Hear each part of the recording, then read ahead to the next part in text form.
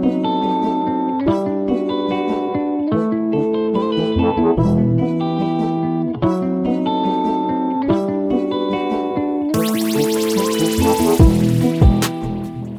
do you complain about? Who do you complain to? Where does it happen? Quit complaining about your life and take the next step toward a better one on today's episode of I Quit Right Now. Life has its ups and downs. Life can be fun. Life is sometimes hectic. And life is full of choices. Welcome to Venture, the podcast that brings the biblical truth to the ventures that we face in this world and live in today. Hey everybody, welcome back to another episode of Venture Podcast. I'm your host, Dan Wills, lead pastor at Chandler Acres Church in Bellevue, Nebraska. And as always, so thankful that you guys are joining us today, wherever you are. And as always, we are praying that wherever you are, God will give you a reason and purpose of why he has you listening to this podcast. Hey, I want to ask you a question to kind of start things off today. How many of you know somebody who seems to complain all the time? Right? You probably all of you are raising their hands, right? You probably know somebody. Now, the question is, how many of you are that person? Let's be honest with ourselves. How many of you are that person that complains, kind of tends to lean to complain all the time? Now, it's interesting. Some people complain about everything. The weather's not right. The music's too loud. The service is too slow. Can you believe it's taken me 3 minutes to get my hamburger delivered to me? My cell phone dropped a call again. You know, everything is just not right. Some people, it's almost a spiritual gift. They just excel at complaining. I wanted to kind of get my mind around the subject for this week, and so I decided over the week and a half leading up to this podcast, I followed my social media platforms to see what people were complaining about. And I went ahead and I put a list together of what the most common things that people complained about.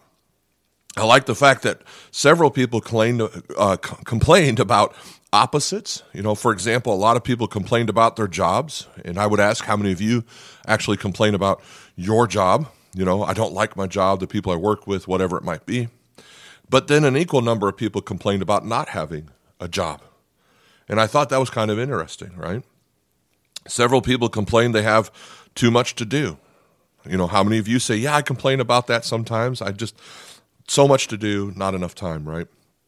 And then several people complained about being bored and have nothing to do, which I complain about people that are bored and have nothing to do because it just makes me crazy, right? I just be real transparent here. The women, they had a lot to say about this, okay? A lot of complaining. I'm not making any kind of statement, I promise you. I'm just observing the facts. More women complained on the social media platforms than men did, okay? Here's some of the ladies' complaints. Several complained because they couldn't have children, where an equal number complained about their own children. Thought that was kind of interesting and kind of funny, you know. Unfortunately, there are a lot of husbands not living up to the women. My husband, this, you know, whatever this is. A lot of them complained about their husband, and then a lot complained about not having a husband. One in particular said there are no godly men around, which I disagree with. If you are a godly man, by the way, and you would like to meet someone who thinks there are none, by the way, just give me a contact and I'll connect you on Facebook, just letting you know. No, I'm playing. I wouldn't do that to somebody without them acknowledging that. But anyway, a lot of women complained about housework. A lot of women don't like housework, and I don't blame them, right? Some complained about various parts of their bodies, you know, or their whole body in general. The men complained about traffic, bad drivers, paying taxes, and how bad the president was, and will be, you know. A lot of the guys said, we don't have enough money, there's not enough time. We complained that we don't have nice enough things. One guy said he complains about people who complain all the time, which I thought was interesting, right? Then my personal favorite was the one who said, I complain about people who put the toilet paper roll in the wrong way, which is just wrong. There is no other way, except everybody knows it's over, not under, right? Anybody that pulls paper from underneath is just causing a sin. It's demonic. It's the pit from hell, just so you know, right? That we all know that it's over, never under, right? It's been said. Let's just leave it at that. So a lot of us, we say, yeah, complaining, what's the big deal? Everybody does it. It's not that big of a deal, right? If everybody does it. In fact, if you look in Scripture, you can see example after example of complaining, all the way back to the very first story in Scripture in the Garden of Eden.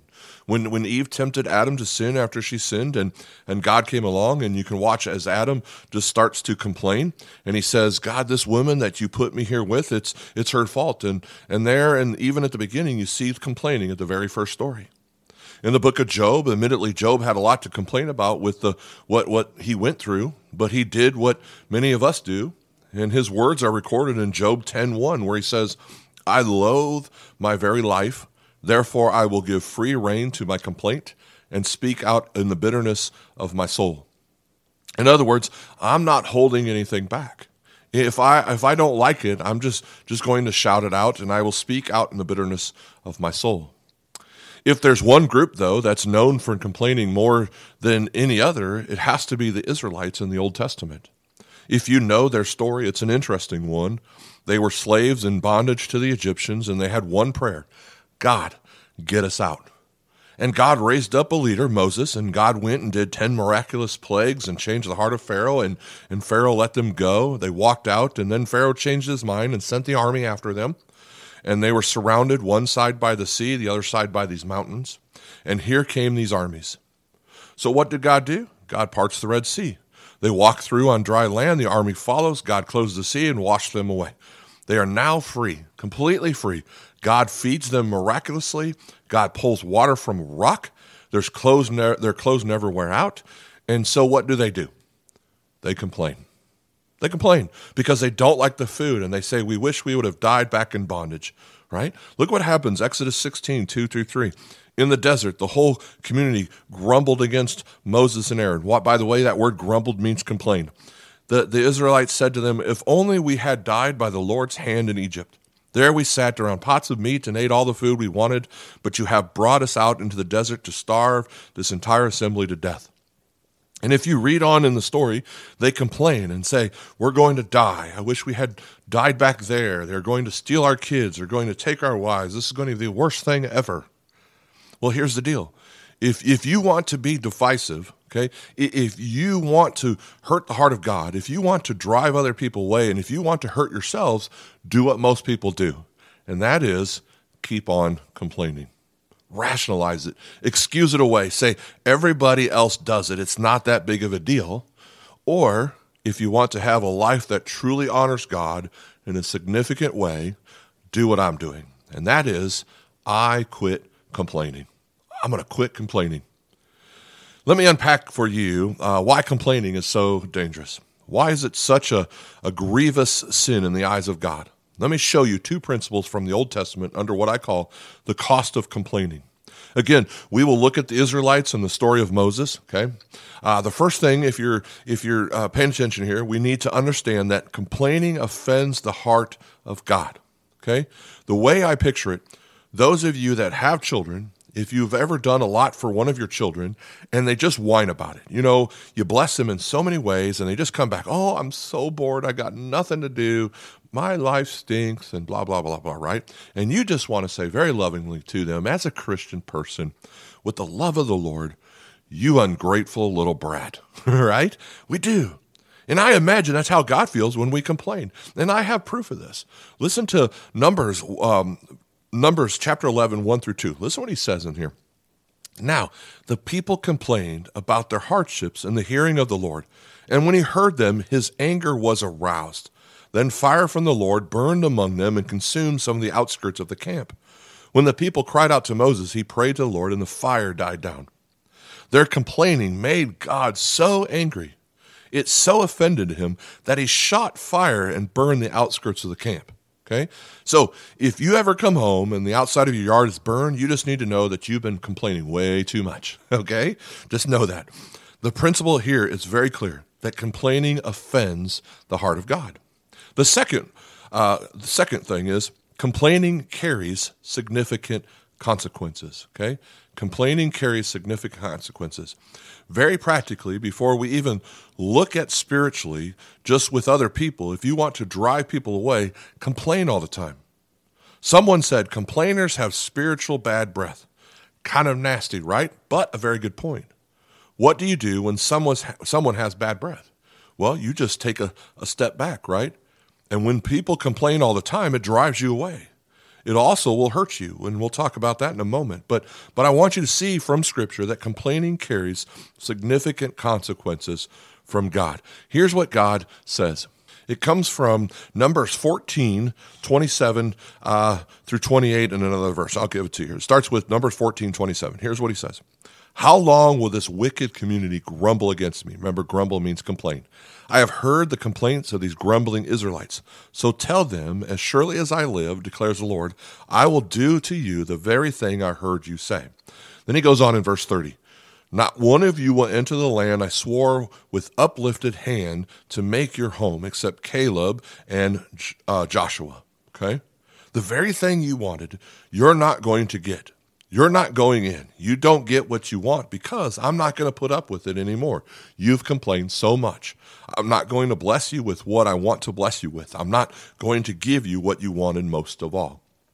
Now, I can't prove directly that God is ever going to do that in your life. Okay, I'm not God. I'm not going to say He's going to do that. But because He did it here, there is a fair chance. Okay, maybe better than fair, that there is something that God really wants to bless you with, or there's something that you really want, and God would love to give it to you. But it could be, according to the Scripture, if we read into what He did there may be times where God says, you know what? No, I'm not going to do it. Just not going to do it. Just like I would with one of my kids. You've been whining too much? No, you're not going to the party. You're going to have to learn that you can't complain against the one who blesses you, right? Because at some point, I'm not going to bless you with the thing you want most. Your complaining has driven me crazy, and it's just we're just going to stop it right now. It can cost you significantly, not only spiritually, but again, from a very practical standpoint. Some people argue that when you complain, you're actually drawing negative things to you, and they make a fair point. Now, I want to make sure I'm not preaching on karma here, saying that there's karma out there. I'm not saying that. I'm just saying there's a fair point that it seems like things draw negative to you. And I'll give you an example. Okay, there was a realtor one time who was showing homes to different families, and one family from out of town was looking at the homes that the realtor was showing. They didn't like anything. Everything was kind of, I don't like this and I don't like that. That's just too ugly, too blah, whatever, okay? And they said to the realtor at some point, hey, I'm just curious, what are the people like in this town? And the realtor said back to them, well, I'm curious, what were the people like in the town you came from? And they said, the people, they were judgmental, they were busybodies and gossips, and they just weren't very good people. And the realtor said back, well, unfortunately, then, you're probably going to find that the people in this town are not good people either, okay? And the next day, the realtor had another family, and they were delightful, and they had all these great things to say about the houses they were being shown. And the family said, I'm just curious, what are the people like in this town? And the realtor said back to them, I'm curious, what are the people like in the town you come from? And they smiled and they said, they're actually great people. We're going to miss them so much. We had so many great friends, and they were really salt of the earth and very good quality people. And the realtor looked back and said, well, I've got good news for you. Chances are you're going to discover the people in this town are a lot like the ones in the town you come from. You see, if you want to complain, you can find things all day long to complain about. If you want to be bitter and critical and negative, you don't have to look far to find things to be bitter and critical and negative about. In fact, I like the technical term for this. It's called a confirmation bias. And the teaching goes like this. If you have a preconceived idea against something, you will search it out or interpret new information based on your preconceived bias. If you are critical and want to find something wrong, you can very easily interpret new information in such a way to prove your preconceived bias. For example, a young woman gets hurt by a man, and so what does she decide? She decides, you know what, from that point, all men are jerks. Well, every time she meets a man, because of her bias, she can find relatively easily reasons to pick men apart and goes through life with the conclusion that there are no good men out there anywhere. because she already made up her mind and interprets information based on that. It's the confirmation bias. You want to be critical? You want to be negative. You will be miserable, and so will the people around you. It will cost you significantly. Why is it? Well, sociologists are actually studying this and noticing that the more blessed the people are, the more critical they become. And in recent generations, they argue that people are becoming more critical and more negative and complaining more. There's one sociologist who was talking about why they believe that this actually happens. And his argument was that he believes smaller family units are actually contributing to a more entitled mindset, which then leads to people being negative and critical. It was really interesting. He made an argument around dinner time specifically. He said, for example, in smaller families, the family conforms to the desires of the children. With our family, we only had 2 kids, and my wife would ask what they wanted for dinner, and whatever they said, she would make it because it was simple. It was 2 people, simple as that. Okay, I was raised in a home though with 2 brothers and a sister, 4 kids. And my mom would not have been stupid and asked a question to ask us kids what we wanted for dinner because she knew it was not going to be an easy answer. Okay, she just decided that what we were having, you're going to eat it, you're going to like it, or you were going to bed hungry, right? And just to give you a picture into my family growing up, when dinner was ready, my mom would yell, "Dinner's ready," and we would all come running from everywhere, and we would race each other to the dinner table. The reason is because with 6 people, sometimes there's enough food, sometimes there's not. And if there's not and you're not there, then you're on your own, okay? It's first come, first serve. Not that we didn't have any food. It's just if you wanted seconds and possibly thirds, you had to be the first one there and get done first, okay? And admittedly, not because my parents were better parents, but just because of the nature, we conform to the needs of the family rather than the family conforming to the needs of the children. When the family continues to conform to the needs of the children, what happens? We children grow up to be grown-ups, and we think we are the center of the plot. We think that we get what we want. And anytime we don't get what we want, since we are the center of the plot, therefore we have the right, the God-given right, to complain about anything that is not the way we want it to be, or we think it should be. And if it's not, then ultimately we may even cast our complaints against God. God, why isn't my life the way I think it should be? Because at its root, complaining is a very intense spiritual problem. We think we're God, and when anything is not the way we want it, we have the God-given right to complain. The bottom line is, God is the center of the story. He is the main character, not us. He does not exist to serve us. God isn't on the throne going, "Oh, you know what? They're upset again. Let me try to make them happy. I feel bad for them. Let me try to make for happy." No, we exist to serve him. He is the King of Kings. He is the Lord of Lords. He is the Alpha and the Omega. We exist to glorify him. He is the main character. We are not. When you complain, it's because you think you're the main character. At its root is a profoundly deep and serious spiritual problem that we must deal with. It must be dealt with. So, what do we do? What do we do in a culture where complaining is not only normal, but it's expected? Where entire clusters of friendships are built around common dislikes. Have you guys ever noticed that? We gather around those we all complain about the same things, right? And our bond would be our complaints, right? We do it all the time. So what do we do? How do we go about restraining our complaining? Okay, let me give you just a few verses and then we're going to break them down, all right? We're going to look at the what, why, and the how of restraining our complaining, all right? Let's first look at the what. The what is very direct, very complete, okay? The what is do not complain. Do not complain. Paul said this as plainly as he could, Philippians 2:14. Okay, he says, do everything without grumbling or arguing. Remember, grumbling is complaining. Do everything without complaining or arguing. I can already tell some of you are probably jotting a note down somewhere or still in your memory that, hey, you know what? I'm going to quote this to my children every day the rest of my life, right? Right? Okay?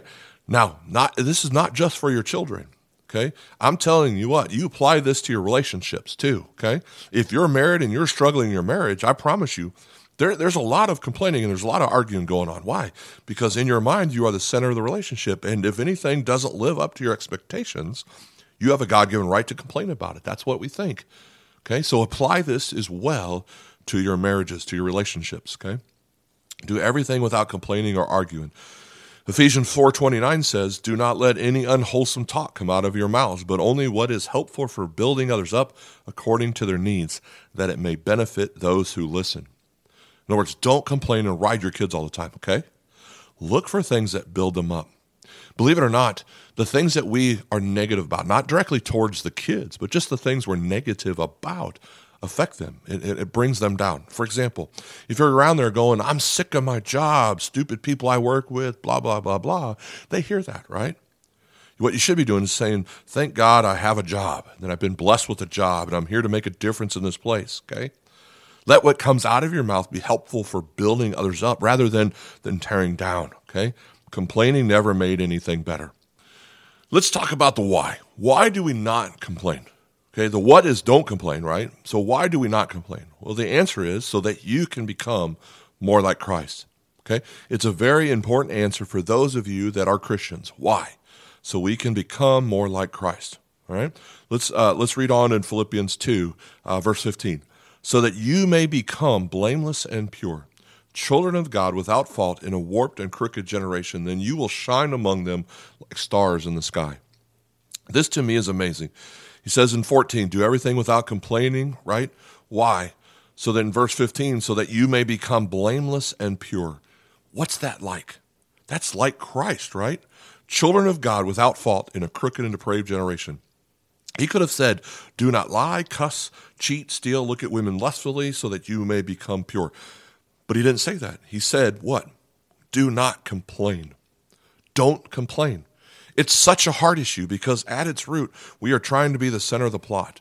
If you can remove yourself from the center of the plot and put God in his rightful place, then you'll stop complaining and you can become pure. You can become children of God without fault in this very corrupt generation. Now, what we talked about up to this point, most of it's external. Okay, it's what's on the outside, and all of us can start training our mouths to be better. But Jesus said very clearly, he said in Luke 6:45, "A good man brings good things out of the good stored up in his heart, and an evil man brings evil things out of the evil stored up in his heart. For the mouth speaks what the heart is full of." If we just fix the external, we are really missing the heart of the matter, which is the eternal, right? If our heart is not right, then we are still really losing the battle in a significant way. So what do we do? Well, the way I like to describe it is this. I want to try to align my heart with the heart of God. And here's how. Here's the how. You choose to rejoice no matter what. Okay, you choose to rejoice no matter what. You align your heart with him and you choose to rejoice. And this is what Paul did. And this to me is an amazing thing when you think about the context, right? Paul was writing the book of Philippians from a prison. He was on house arrest. And in his mind, he's actually thinking, this is probably the end of my game, right? I'm probably nearing the end of my life. And here's what he says in verse 17. "But even if I'm poured out as a drink offering on the sacrificial service of your faith, I am glad and rejoice with all of you." Okay, what do you think that means? What do you think he's saying? Even if I die for this, that's what he's saying. Even if I give my life for the cause of Christ, most people would be complaining, right? I don't like being in prison. I didn't do anything wrong. I shouldn't be here. I need to be out there making a difference. This isn't fair. I was falsely accused. And he says, even if I die, I am glad and I rejoice with all of you. In other words, you too should be glad and rejoice with me. How in the world can he say that? Okay? How in the world can he say that? Let me tell you how he can say that. Because he is the guy who said this, "I am crucified with Christ, nevertheless I live. Yet it is no longer I who lives, but it is Christ who lives inside of me." How could he say that? Because he was no longer the center of the story. His heart was aligned to the heart of Christ, and he had been transformed and forgiven. It's almost like I could hear Paul say, if only you knew where I came from. If only you knew what I've been forgiven by. If only you know what Christ has done. How could I ever do anything but rejoice? I trust him as the supreme God of the universe, who is not just my best interest, but his glory in mine. And if my discomfort somehow brings him glory, why in the world would I complain about anything? I am his willing and rejoicing servant. Now, there may be all sorts of things in your life, and you're thinking, you know what, I just want to complain. I just want to. It may be petty things, and it may be big things, and things that we really feel like we have the right to complain about. But when you take yourselves out of the center of the plot and put the only one who is worthy to be there, God, and you align your heart with Christ, you will suddenly realize that complaining costs a lot. If it offends the heart of God, it costs you significantly. It'll drive other people away, but you can overcome it. You can stop complaining. You will become more like Christ, and your heart will be aligned with Him, rejoicing in all things. Why? Because our God is that good. Amen. That concludes another episode of Venture Podcast. Hey, remember to like and subscribe to our podcast so that you'll get all the latest episodes every time we upload a new one. Hey, we'll talk to you soon. If you'd like to know more about us or would like to support this ministry, please visit chandleracreschurch.com.